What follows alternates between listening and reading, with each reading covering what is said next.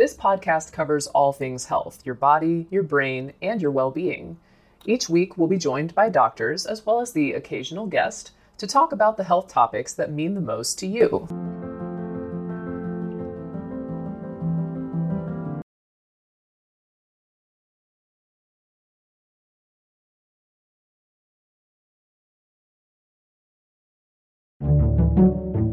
The pill really gave women the ability to turn off their fertility in order to wait to get pregnant. What egg freezing has done is it's given women the ability to delay their fertility and then turn it on when they are ready to use it. This is a societal shift. You probably haven't heard the term mature oocyte cryopreservation. That's the technical term for egg freezing. It's a tool that can be used to preserve a woman's fertility decades into the future. And more people are using egg freezing to build families. To put it as simply as possible, eggs are harvested from the ovaries, frozen without being fertilized, and then stored, pretty much indefinitely. When a woman's ready, these frozen eggs can be thawed. They can be combined with sperm in a lab and implanted back into her uterus. To help us understand how egg freezing works and what to expect mentally and physically, I spoke with Dr. James Griffo. He's the director of NYU's Fertility Center, where the first baby born through the use of egg freezing was in July 2005. You'll also hear from Rachel Lehman-Haupt, a writer who documented her entire egg freezing journey in the book In Her Own Sweet Time, Egg Freezing and the New Frontiers of Family. Here is a quick word from our sponsor. We take this few seconds off to inform you, our valued loyal listener, about the best health and fitness podcast shows from the Nezpod studios. Join us as we give you the best of the best health and wellness updates you can rely on for the treatment of chronic health problems. Classic functional medicine back to basics health tips and special updates from the best doctors in the United States of America. Check out this health and wellness podcast shows. Explore Health Talk Weekly, Healthy Lifestyle Matters, Excellent Health Digest, Healthy and Free Daily, and last but not least, Weekly Health and Fitness Corner. Also, check out Nasty Boy CC, the truest story never told fiction podcast, for that real life on the go experience with the 27-year-old golden boy, who made our guest invite #1 list. He tells us about his story as it happens in real time and in real life. It's Nasty Boy CC, the truest story never told. Go get a load of that happiness, because happiness is healthy as we know it. Join us every week as we continue to provide you the best of health and fitness wellness updates from around the globe. Enjoy the show.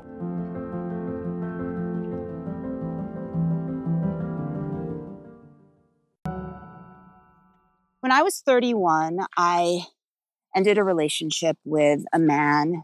At the same time, saw that I was on the trajectory towards, 35, and knowing that my fertility might start to decline, I started kind of freaking out. And I think, it's a very common thing now that women are freaking out about their fertility. This is not women's fault.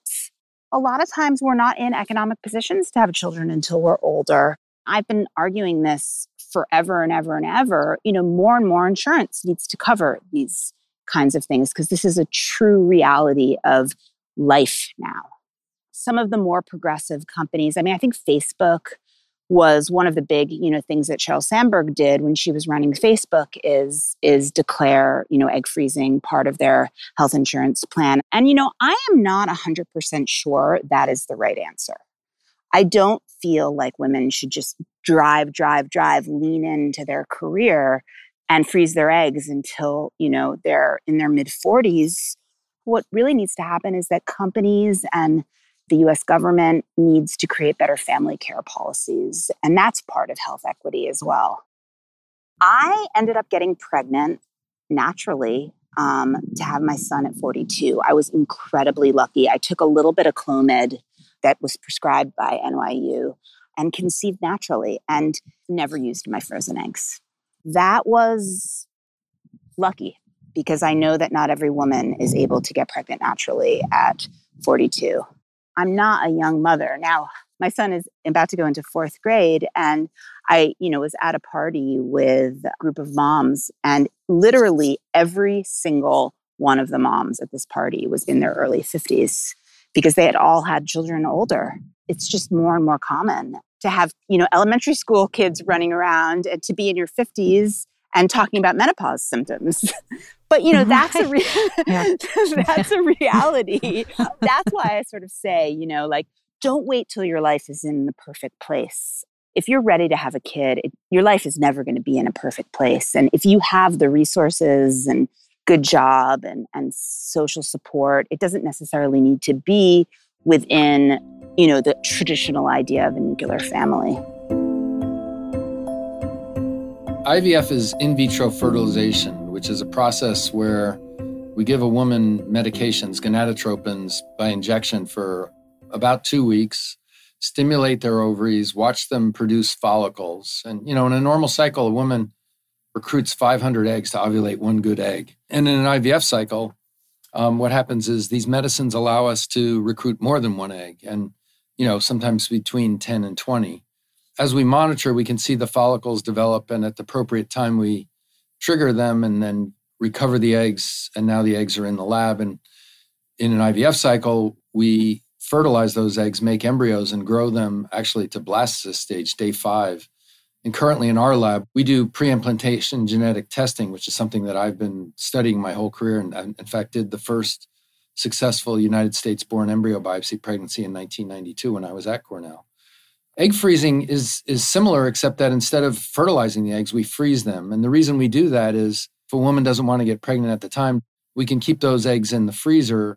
And now, why would we want to do that? Because our biggest threat to reproduction these days is age. And when I started in this field in 1984, the average age at first birth was 19. Just recently came out that in the whole United States, that number had risen to 30.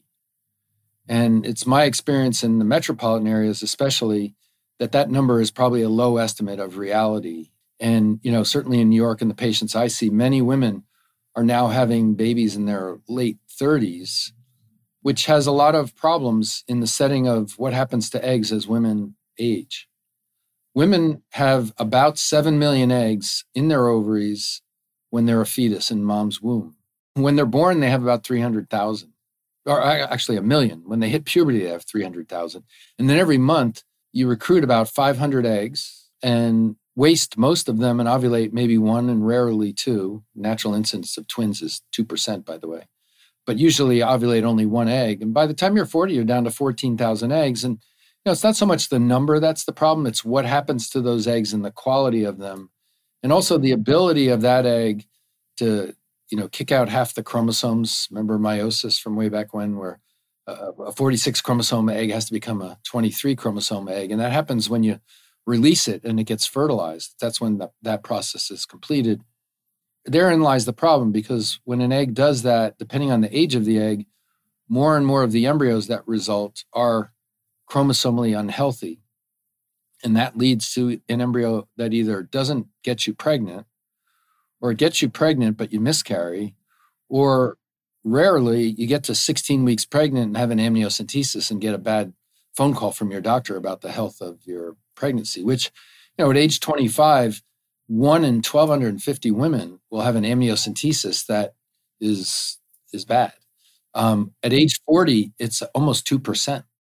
So something's clearly changing in women as they get older. And in fact, natural conception rate at age 30, despite what they taught us in that high school sex ed class where they made it sound too easy to get pregnant. It can be. One time can do it, but that's not the usual.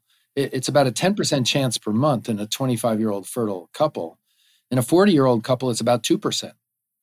And then the other factor, which also goes along with, chromosomally abnormal embryos, is 25-year-old women miscarry 15% of the time. And the majority of those are chromosomally unhealthy embryos. At age 40, the miscarriage rate is as high as 40%. So, you put all those facts together and it basically says the barrier for age and fertility in women is that it's harder to get a euploid. That's a chromosomally healthy embryo. EU is the chemical signal for gold. Ploidy is the number of chromosomes. So that's the golden embryo that has the right stuff, so to speak. And you make fewer of those as you get older. It was pretty clear to me, even early in my career, that the norm was going to be seeing patients in their late 30s having their first baby. My first month as a resident at Cornell in 1984, I saw 3 women, age 40, 41, and 39, have their first baby, which is quite remarkable. That trend was coming. So when I got to NYU, we actually worked on a method to try and fix old eggs by taking the nucleus of an older woman's egg and put it into a donor egg so that she could have her own genetic material. Because what were we doing with our older patients who couldn't get pregnant from IVF? We were using egg donation. And the problem with egg donation is not your egg. So we actually pioneered some studies, published some pretty significant papers, but then the FDA got confused and thought we were cloning because nuclear transfer was part of that, and they shut us down, and we could no longer try and fix old eggs. So we had to do something different. In 1999, we spent 4 years in the mouse lab freezing and thawing mouse eggs, making baby mice from frozen eggs, and showed that we could do it quite effectively. And then we perfected some of the technology in it to the point where we were confident we could get very good success rates in our patients. Despite that, since we didn't have many babies from it, we felt it would be really important to prove that we could actually do this. So we did something unique, and no other clinic did this as well, which was we took patients who needed IVF. Many of them said, look, I don't have insurance. I can't afford it. What else can I do? We said, well, we have this clinical trial we're doing and you're eligible. We're going to pay for everything, your retrieval, your stimulation, your medication, your anesthesia, except we won't do IVF. We'll freeze your eggs. We'll wait. We'll thaw your eggs a few months later. We'll make embryos. We'll see how good we are at egg freezing, and you'll get a free cycle. Are you interested in, and as a clinician scientist who recruits patients for studies for 30 years, I mean, it was the easiest recruit study I ever did. People were signing up left and right. And we did 23 free cycles in quite a short time period. Our first baby from frozen eggs was born out of that trial, and that will be 17 years ago this July. Amazing child, amazing parents too. So in that trial, we did 23 free cycles in a group of women who were infertile, needing IVF. They were aged 27 to 37. The mean age was 32. And in that age group, you would expect a pregnancy rate of about 50% from IVF. And with egg freezing, we got a 57% success rate, which is the same number. It's not statistically higher, but it's good that it's higher. But it was proof of concept that we could freeze eggs and that we could get very good pregnancy rates without harming the eggs. And the babies were healthy. And, during that time, egg donation was being done by frozen eggs. And in our network of clinics, my egg bank, which does exclusively egg freezing of donor eggs, has over 6,000 babies from frozen thawed eggs. I mean, that technology is not the novel piece of it. What's novel about it is using on young women who are late 20s, early 30s, who are definitely going to delay childbearing, who know that there's a chance that if not for their first child, maybe their second or to complete their family, they will need assistance. Many women are now becoming very proactive about planning their life. And in fact, it's funny, I went from being a fertility specialist to a family planner, because that's what I do now. It's like, let's think about how many babies you want. Let's look at the age curves. Let's see how this will play out. Here's your age now. Here's your ovarian reserve. And let's give you some data so you can make good decisions around that. And I think women are finding that very helpful, a little scary because, everyone assumes it's going to be easy to build a family and you'll have your baby when you're ready or in control, which is how we're taught. And it's total fiction and untrue. Yeah. No, it's so interesting listening to you because I had my first pregnancy when I was 31. I had a second baby at 33, and then I have a definite old egg baby at 40 that we just had during COVID. And so it's very interesting with just, what you're saying about how hard it is and how different it is physically for someone to carry a baby at these different ages to term. So really interesting, the kind of the thought behind sort of being a fertility specialist versus really thinking about helping people plan for their families. Are there other reasons that people come to you? Well, we often have a lot of cancer patients who are about to get chemotherapy, which will, basically wipe out their remaining ovarian tissue or eggs. And that's a group that we can put eggs in the freezer, and when they're cured of their cancer, they then can have their fertility restored with their frozen eggs. So that's a group that it works very well in. And is there a difference in terms of, so we talked about the female partner and age, how that affects sort of fertility. What are some of the considerations around the male partner? Mother Nature, when you think about it, you have to think about it in the context of history and evolution. So Homo sapiens 300,000 years ago, when we first came on this earth, it's thought, we didn't live very long. And we had to have 2 or 3 babies per couple in order to grow the population. And you didn't want it to be too efficient. Otherwise, we'd starve to death or be eaten by the tiger because you couldn't move. And so, it was never made to be an efficient process, just efficient enough to make the population grow, except that it was in a group of women who, from age 14 to maybe 22, ovulated 100 eggs in a lifetime to have those 2 or 3 babies before, their end was present. And so it works really well. What took a long time to happen is, I told you, in 1984, the average age of first birth was 19. So there hadn't been a real big change in age of, people having babies. And now we've gone from 19 to 30. So we went from 14 to 19, 5 years in 300,000 years. And in the last 30 years, we went from 19 to 30. So we went more than double the number of years. And, peak fertility in women is 25. So it's become now a problem because we are below zero population growth. I don't think the species is threatened. We're not going to become extinct. But I think, if the trend continues that, 30 soon becomes 35 to 40, then we're going to need some fertility promoting or for preservation techniques in order to keep enough of us around to keep the population at least stable. So it's becoming almost a social problem. And it's a good thing to have children when you're older for a lot of reasons. And I think socially, there's so many influences that make us do that. We take longer to find a partner. We have careers. Women are in the workforce full time. They know having a baby early in a career can slow it down.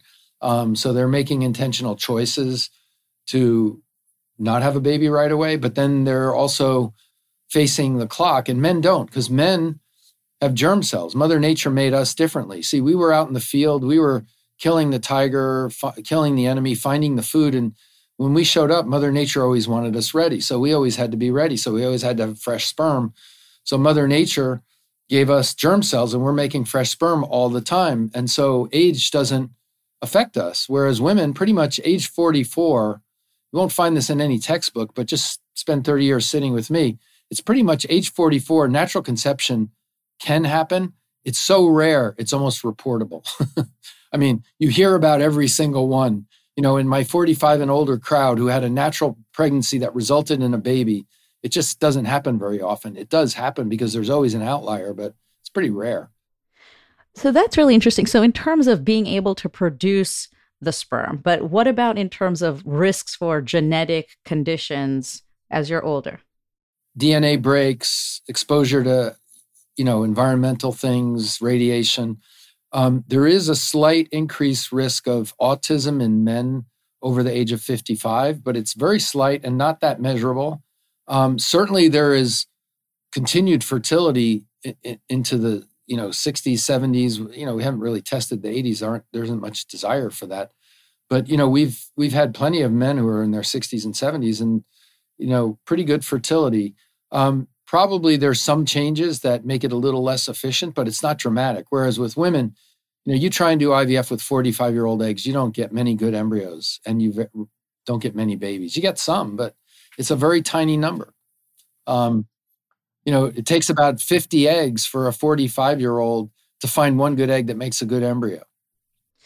So that's really interesting in terms of, so let's say you do the egg freezing or the frozen embryo when you're younger, in your 20s or 30s, but you don't get around to using them, or you try to use them in your 40s and you're sort of maybe potentially perimenopausal. Non-issue, because what it's the egg that's the problem in the perimenopause. Your uterus is fine. If you can have the right environment and a good embryo, you have the same pregnancy rate as a 19-year-old.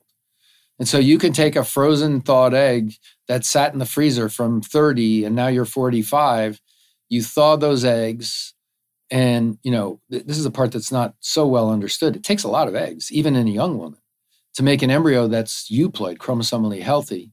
And then only a fraction of those embryos, about 65% of euploid embryos, make a baby. So, you need a lot more material.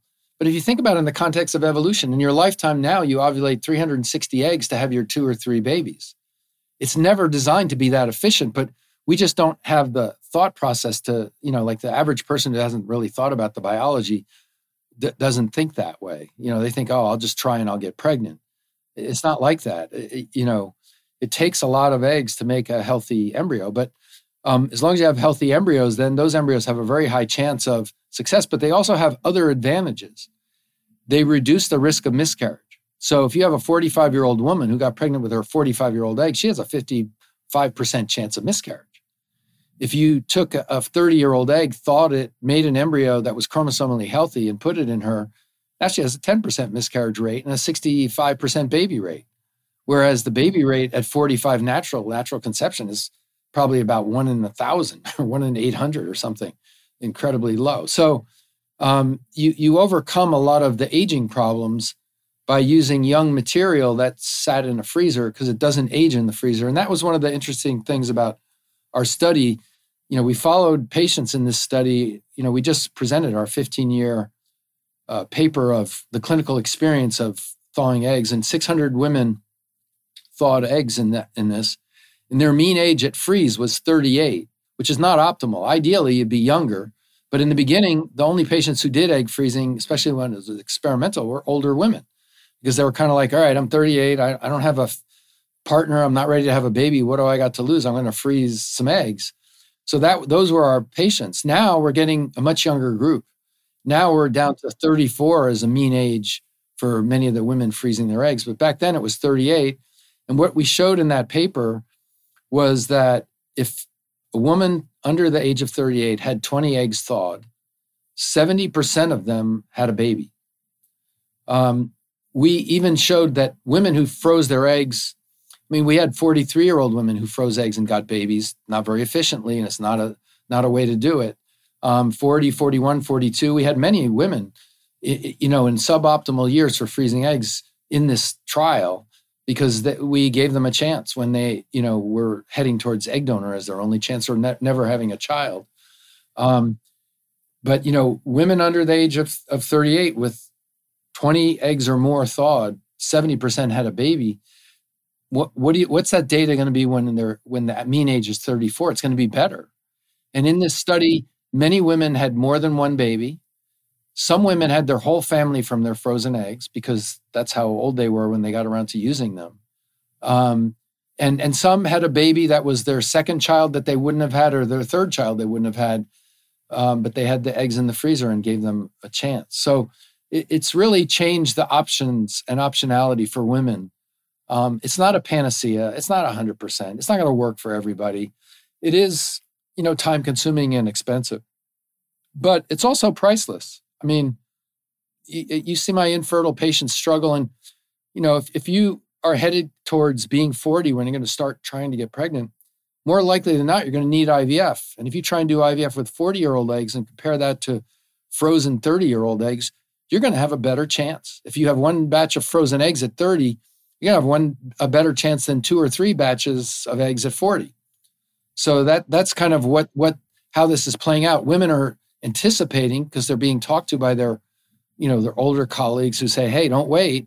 Well, I can't have a baby now. I'm busy. Well, then put your eggs in the freezer, and that's what's driving it. And how expensive is that? We charge for all the monitoring and getting the eggs and freezing the eggs is about $9,500. That price hasn't changed, by the way, since 2008. What's gone up in cost are the medications, which can run, $4,000 to $5,000. They used to be about $2,000. And then there's an anesthesia charge. So, it's somewhere around $13,000 to $15,000 a cycle. But what's happened also, as more women are in the boardroom and managing companies and realizing if they want to attract top talent women, benefits matter. And so now what's happened is a lot of really high quality companies are realizing, I want to attract the best female workers. And so I'm going to give them benefits. So now there's these benefit packages that will cover egg freezing and allow a woman who's worried about the clock to, put some eggs in the freezer so that they can continue and then delay having a child because that's the career choice that they're making.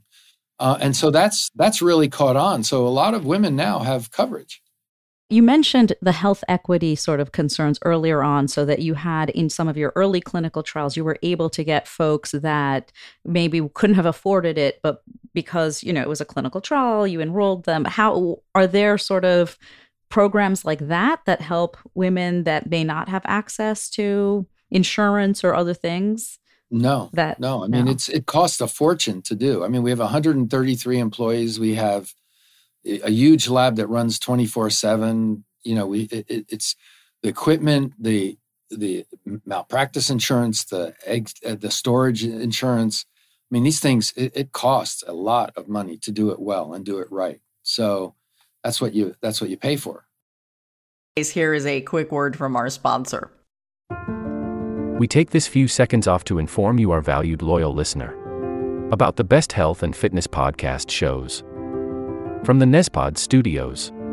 Join us as we give you the best of the best health and wellness updates you can rely on for the treatment of chronic health problems.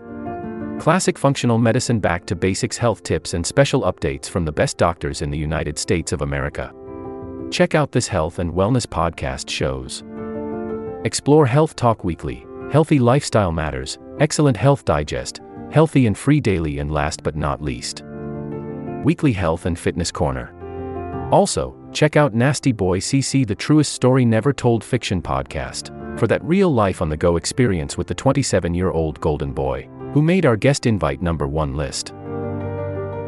He tells us about his story as it happens in real time and in real life. It's Nasty Boy CC, the truest story never told. Go get a load of that happiness, because happiness is healthy as we know it.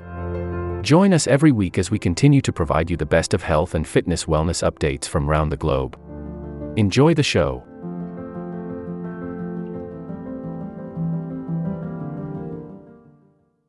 The other option is, though, you end up 40 and now we can't get you pregnant with your 40-year-old eggs, you're doing egg donor. This costs less than egg donor, and it's your egg. And it's right. It's so interesting because I'm just thinking back to my own parents. So they did not think that they struggled with infertility. They had me, I'm their oldest child, after 14 years of trying. And at that time, this wasn't really, commonly available. So what is it, when should people start having this conversation? How many, how long after trying should they come to you? Well, it depends on their age. If they're, in my view, if you've been trying 3 months and nothing's happened, or even if you're just thinking about getting pregnant, get an evaluation. There are things we can do pre-conception that are safety issues. We can now do a blood test for 511 recessive gene mutations and help you not have a child with a genetic problem by being proactive.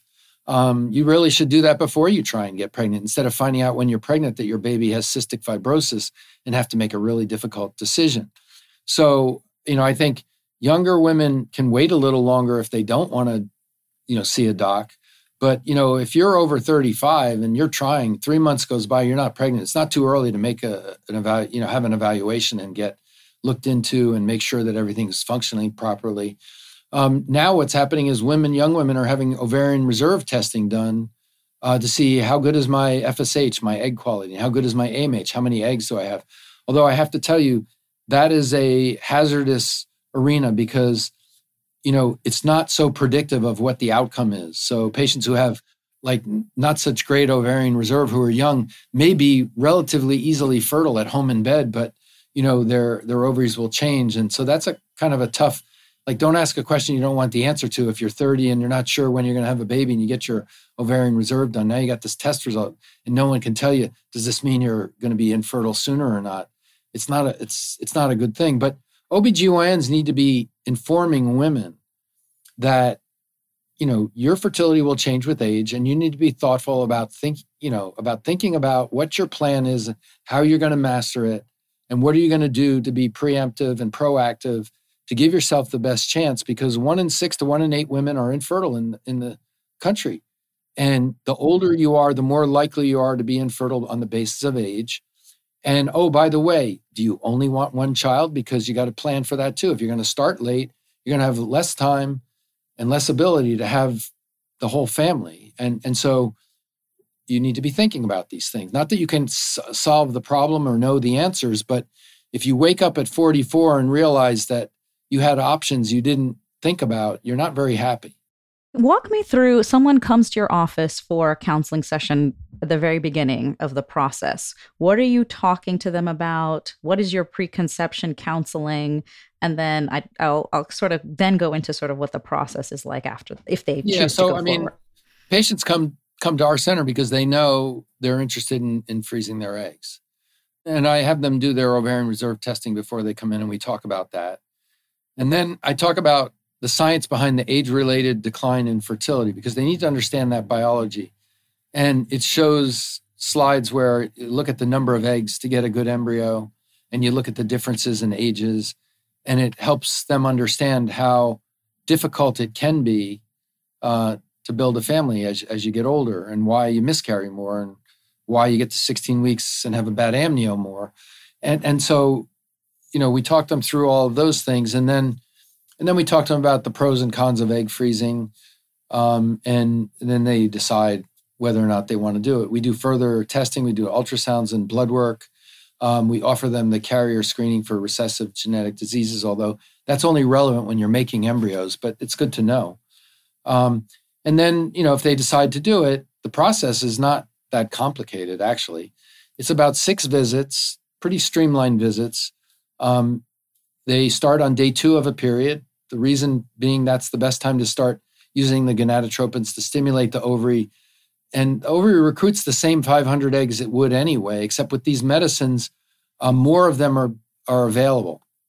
So we watch with ultrasounds, along the course of 2 weeks, the patient comes in and we check blood tests and ultrasound. We watch their ovaries produce follicles and watch them grow to a size that at one point we'll say, hey, okay, you're day 12, you've taken 10 days of medicine, your ovaries look good, your estrogen levels are excellent. We're going to give you the trigger tonight at 11 o'clock. You're going to take your trigger. It's Monday night. Now, Wednesday morning at 10 a.m., 35 hours later, we're going to put you to sleep, and using a transvaginal ultrasound, no incisions, but through the vaginal wall, the ovary sits right behind it, and the vaginal wall is very thin. And with ultrasound, you can see those follicles. You stick the needle in, you drain the follicles, the eggs come with it. And 15 minutes later, the patient wakes up in recovery, and usually say things like, well, wow, when are you guys going to do this? Oh, hey, that medicine's pretty nice. Let me have some more. And then they say, hey, am I in recovery? Yeah, you're in recovery. Well, how many eggs did I get? And then 2 hours later, they're home. And usually the next day they go to work. So it's about a 2-week process, 6 visits, a minor surgical component, and then the eggs get frozen. Many women now are doing more than one cycle, because what we learned from our trial, our 15-year clinical experience publication, is that patients who did more than one retrieval had a much better outcome, especially in terms of having more than one child from it. So egg number matters a lot, but cycle number matters more. And so we have all of that data now. And that's the beauty of this paper. Really, no one had published such a large series with clinical outcomes data so that you could look and ferret out, like, where do I fit in this group of patients, and what does it mean for me in terms of decisions? How many eggs? How many retrievals? What can I expect? Is it worth it for me? And so before that, all patient had were these mathematical models based on very small series of babies born from frozen eggs. They turn out all to be incorrect because they're based on assumptions, and assumptions can only take you so far. Actual data is science. And so we have that.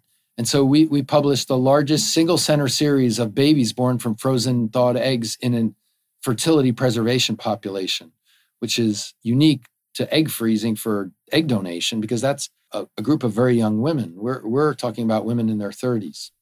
And in terms of what women can expect during that process physically, what are some of the side effects of the medication, or what should they be sort of paying attention to? I mean, you feel your ovaries get swollen. You're tired because it takes a lot of energy to make eggs. You get bloated because your ovaries, instead of making one follicle, are making many, and you feel it. The retrieval process, you're asleep for, so that's not painful. The recovery can be a little bit painful. In some patients, they can get a little hyperstimulated, although we have much better technology now to reduce the incidence of that. Sometimes they are crampy and sore and spend a few days in bed. It used to be they got so sick they got hospitalized. We rarely have that happen anymore.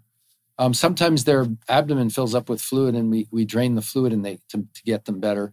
But most of the time, you're just a little crampy and sore for a few days after the retrieval. You get your period in about a week or 10 days after the retrieval, and you're back to normal. So you gain some weight, but it's water weight. It comes off as fast as it went on. Some patients get emotionally labile. What I found is that the IVF patients have a harder time with it than the egg freeze patients, because the IVF patients are patients who've struggled, they've had miscarriages, they've not gotten pregnant, they're feeling desperate and exposed and worried, what if this doesn't work? The egg freezers are a very different group of women. They're like, hey, I'm 31, I can do something about my worries about the clock. I can put some eggs in the freezer. They're much more positive. They feel good that they're able to take an action, because we like to take action as, it's just culturally who we are. We like to be able to prevent problems and be participating in that. And so it's a way you can act out your current fertility and preserve it for the future, knowing that in the future, it's not going to be as good. And so, the patients, actually, most of them say they thought the process wasn't as bad as they had read on the web. But it's not a walk in the park, but it's also, most patients say, I thought it was going to be much worse. It really wasn't that bad. So, to the point where many of them say, you know what, it wasn't so bad. I want to get more. I want a better chance. And they do another cycle. As a primary care doc, I think that a lot of what you've talked about, so the physical symptoms, but then also sort of the mental health sort of component to it is so important and so key. And I think it's really interesting thinking about it as different groups of people. So the people that are doing the egg freezing, it's more proactive. It's almost like a preventive strategy for potential future problems, as opposed to the IVF population, where they're really potentially more vulnerable, as you said. So do you have services or things that you offer to folks to sort of address the mental health component as they're going through this journey? Yes, we have psychologists on staff. And to be quite honest, 30 years of doing this, I'm a pretty competent fertility psychologist, just because I've seen so much and learned so much from patients, and help them frame things and think about things in a much more positive way than they're inclined to otherwise. But there's lots of support services. We have on our staff psychologists, but we also have outside referrals for that as well. There are also support groups of other women going through it that find that camaraderie to be helpful. So patients have to find their own path, and they do. It's not a fun process. In terms of, I'm really curious about this for the embryo banking. Across the country, what kind of ramifications do you think will happen on embryo banking with the Supreme Court case with Roe v. Wade? Do you have any thoughts about that? I don't really think that's going to affect us, because we have nothing really to do with that debate. You can never predict how someone thinks about something, but early on, we were in the debate and people realized what we were doing, and then they've kind of left us alone, and I hope they continue to. Patients want to build their families, and you have a young professional couple and they know they're not going to have a baby for later. I just talked to a couple an hour ago. She came to me at 31. She's 41 now and has 2 babies and has one more embryo and wants to have another. I have a patient who was an emergency room physician who had been trying for 2 years at 34, and she came in and did 1 retrieval and had 6 healthy embryos. She's 45 now. She just sent me the baby picture of her 5th baby, and she has 1 remaining embryo, which I'm not sure if she'll use it or not. she built her whole family because of this technology that she probably would not have had the last 3 babies that she had she not done that. So, I think it's just a family planning tool. And I think patients and doctors need to manage that and how we do it. And, the politicians and legislators need to stay in their lane and do what they do and solve some of the bigger problems we have in the country rather than tools that help patients build families. If they try and regulate and interfere, I think they're doing a disservice and a harm. And by the way, our future species depends on these technologies because as we get older and older, we will not thrive as a species if we don't have enough fertility to go around. And there won't be enough fertility to go around if you limit what can be done. Oh, that's a great point. That brings me sort of to technological advances with regard to how things have changed since you first started. Initially, a lot of people worried about multiples or, it became high-risk pregnancies. What is the outlook with that? By chromosomally testing embryos, what's called pre-implantation genetic testing for aneuploidy. That's been my whole research career, that and egg freezing.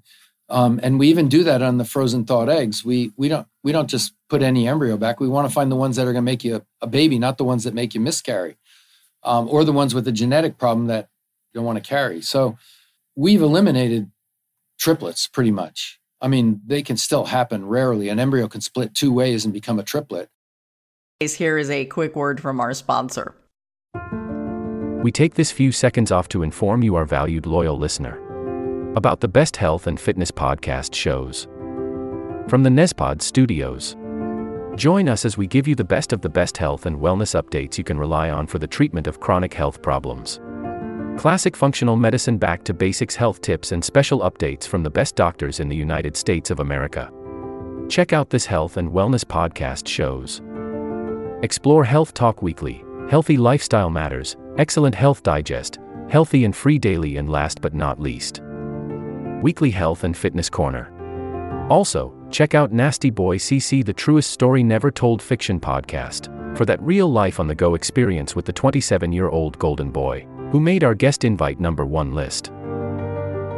He tells us about his story as it happens in real time and in real life. It's Nasty Boy CC, the truest story never told. Go get a load of that happiness, because happiness is healthy as we know it. Join us every week as we continue to provide you the best of health and fitness wellness updates from around the globe. Enjoy the show.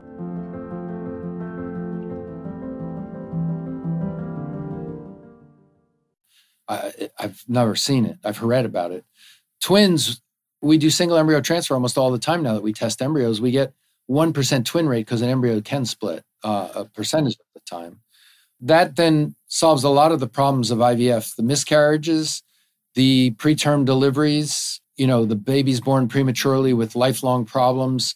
We've drastically reduced all of those things and gotten better because of the new technologies that we have. And mainly that has to do with understanding the chromosomal makeup of embryos and finding the ones that can make babies. Because what most people don't know is most embryos are chromosomally unhealthy and they don't make you pregnant.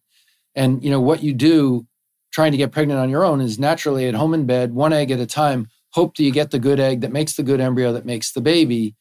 And in the process, lots of unhealthy embryos are made that either don't make you pregnant, they make you miscarry, or you get to 16 weeks at amnio and get bad news and have to make tough decisions. So we can reduce the risks of all of those things with this technology because we can do what nature does 1 egg at a time. We can take a batch of eggs and do it at one sitting in the lab and help people then have healthy babies. And then, I did the first successful embryo biopsy in 1992, and I can almost anticipate your next question. The first question they asked me, I helped this woman who was a carrier for hemophilia, and her brother died of hemophilia. She knew her baby had a 25% risk. She knew I was doing these studies. She needed IVF anyway, and we were doing it for free. And she became the first volunteer to let us test an embryo and avoid putting back an embryo with hemophilia. And we didn't put back an embryo. We put back an embryo that didn't have hemophilia. And that baby is 30 years old now. And, the first question the journalist asked me was, so now we're in the era of designer genes. That was coined in 1992. And we're like, no, wait a minute. We helped this woman have a healthy baby. We weren't designing genes. We weren't engineering people. We were helping people have healthy babies. That was how many years ago? 30 years ago? And the same topic comes up every time. I said then, it's not really going to happen. We don't know all the genes for all the things that people would select for. And not only that, they're not single gene things. They're multifactorial. I don't think we're really ever going to have the technology to do what people are afraid that could be done that we don't have to do just because we can do these other things. So, I mean, the problem is the message becomes like, oh, this is ethical and problematic. And what happened is our patients suffered because the ability to develop and do new things was inhibited by the dialogue and the mantra of designer babies and all that stuff. And so the regulators really made it hard for us to improve and get better. And it slowed us down. It probably slowed us down, 3 to 5-fold in terms of what we actually accomplished. Intent is good in these arenas, and people in this field, we want to help our patients have healthy families, healthy babies. We want to avoid human suffering. We want to limit disease where we can. That's our focus, and that's what we're doing. This idea that we're going to design genes is really an interesting concept, scientifically not possible currently, and I don't think it'll ever be done really. Yeah, I think, it's such a key and major point, I think, for managing expectations too of people is that there are certain things that are maybe on one gene that you can, check for, but there's so many other types of characteristics that are on multiple genes. So it's very hard to, say I want a blue-eyed baby or I want, this height baby, or et cetera. All of that is multifactorial and you can't really design a baby to meet those specifications. No, we're just helping people build families. It's very positive. And when you see them, like I have a third-year resident whose mom and dad came to see me in 1992, and I put 2 embryos back then when we had none of this technology, and it was a twin pregnancy, and her and her twin sister fortunately had a good outcome. And now she's our third-year resident and is going to go into this specialty. And her sister is a superstar in another field. Amazing, amazing kid. So it's pretty amazing to see the fruits of our labor and see these children. And I've watched them develop and grow, and they're amazing because they have parents who understand what a gift and a privilege it is to have a child. And so what happens to those children? They come out and be these awesome human beings who are going to make the world better. So, we're doing very positive things. And, these babies wouldn't be here had those parents not been willing to take the sacrifices and do the things that we had them do so that we could help them. So I think it's a story of really positivity, something that's really good for the earth, good for society, good for families, and good for the world. So I think we just need to keep focusing on, doing things ethically and smart and have that one goal in mind, help people build healthy families. That's it. This has been so interesting. I so appreciate your time. And I was going to ask you, what is your favorite story? But I can't imagine anything beating the fact that you are currently training babies that you helped a family care for and bring into the world. Yeah, that's an awesome story. There was one other awesome story. The woman wrote it herself, put it in the New York Times in the wedding section of all places. Was a 39-year-old single only child. She was the daughter of 2 Holocaust survivors whose dad killed himself when she was 17. And her and her mom were pretty tight. And her mom's gynecologist who delivered this woman, she kept seeing her mom's gynecologist throughout her fertile years. And he kept saying, you're going to have a baby someday. You got to do something about it. You're getting older. And at 39, he said to her, if you don't go see him this year, I'm not going to see you next year because you're not paying attention. And she sat down in my office and sat down in front of me and said, look, I don't ever want a baby. I'm never going to have a child. It's not really my interest, but I'm here to talk to you so that you can call Mike and say that I came to see you. So he'll see me next year. And I said, look, I'm not here to talk you into egg freezing. And I gave her the usual thing and talked about all the science. And she was fascinated by it, called me up a week later, froze her eggs anyway. I called her up. I said, look, you're 39. You got 13 eggs. It's a 30% chance of a baby. You might consider doing more. And she said, yeah, I'm going to do another cycle. And then I never saw her till she was 45 with the guy, not married. We thawed her eggs. She had one good embryo. We put it back. Her baby's now about 5. I went to the wedding when they were 3. It was the most amazing thing because when the baby was born, she sent me a picture of grandma, who was 87 years old at the time, the woman who thought she would die never being a grandmother. And, I watched this woman every month. I got my picture, and I watched her get younger by the years, and I watched her smile get bigger by the picture. And then when I got invited to the wedding, when Colette, the baby, was 3, I watched Grandma and Colette walk them down the aisle in this 50-person Brooklyn wedding at some restaurant. It was the most incredible, amazing thing to see and watch and see how much of an impact it had on everybody in that little wedding, but just that family and that mom and that daughter who had such an incredible life with a really awful thing happen to them. I'm a blessed person to have those kind of situations and be part of them and help people in those circumstances. So it's pretty amazing. Wow, such a beautiful story. Thank you so much for sharing that. That is really such a beautiful story. One last question. In terms of how long you can store frozen eggs. So our study showed they don't degrade in the freezer. That was the beauty of this 15-year study. We showed whether they were frozen 3 years. The mean was about 4, I think. I have to look it up. 4.2 years was the mean, but some were frozen much longer. And we did mathematical modeling. They don't age in the freezer. They had the same success rate, whether they were there for 1 year, 2 years, 5 years, 10 years. Wow. Dr. Griffo, this has been just such a wonderful conversation. Thank you for sharing such beautiful stories and so many important facts. Really appreciate your time. So ultimately, what does this mean for us? Here are my main takeaways. Egg freezing is now a really well-studied option for women who want to preserve their fertility in uncertain times. We also, though, have a really long way to go until this option is more equitably available to women and families with less financial means. Thanks so much to our guests for sharing their stories and their knowledge. Dr. James Griffo is the director of NYU Langone's Fertility Center. He's played a major role in developing tools that increase the number of successful pregnancies from fertility treatments. This will conclude the episode. Thanks for tuning in. If you like what you hear, please leave a comment and subscribe. Thank you.